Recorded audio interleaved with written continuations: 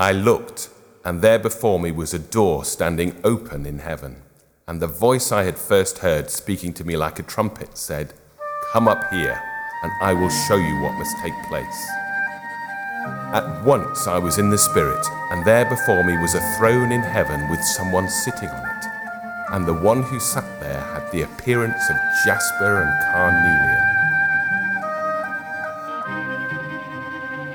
As I looked, thrones were set in place, and the Ancient of Days took his seat.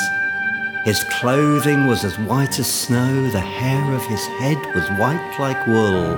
His throne was flaming with fire, and its wheels were all ablaze. A river of fire was flowing, coming out from before his face.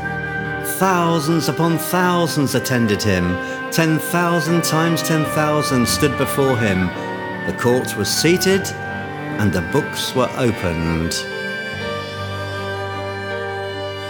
Lord Jesus, this vision of you in your glory takes me far beyond the trite and shallow.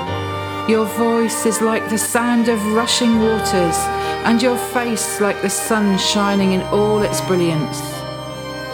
You have opened the door for me to come into your exalted courts, to hear what your Spirit exhorts. For this is where the real decisions are made, as your saints and angels gather round your throne. Come all you who are thirsty, come to the waters, and you who have no money, come buy and eat. Why spend money on what is not bread, and your labour on what does not satisfy? Listen to me and eat what is good, and your soul will delight in the richest of fare.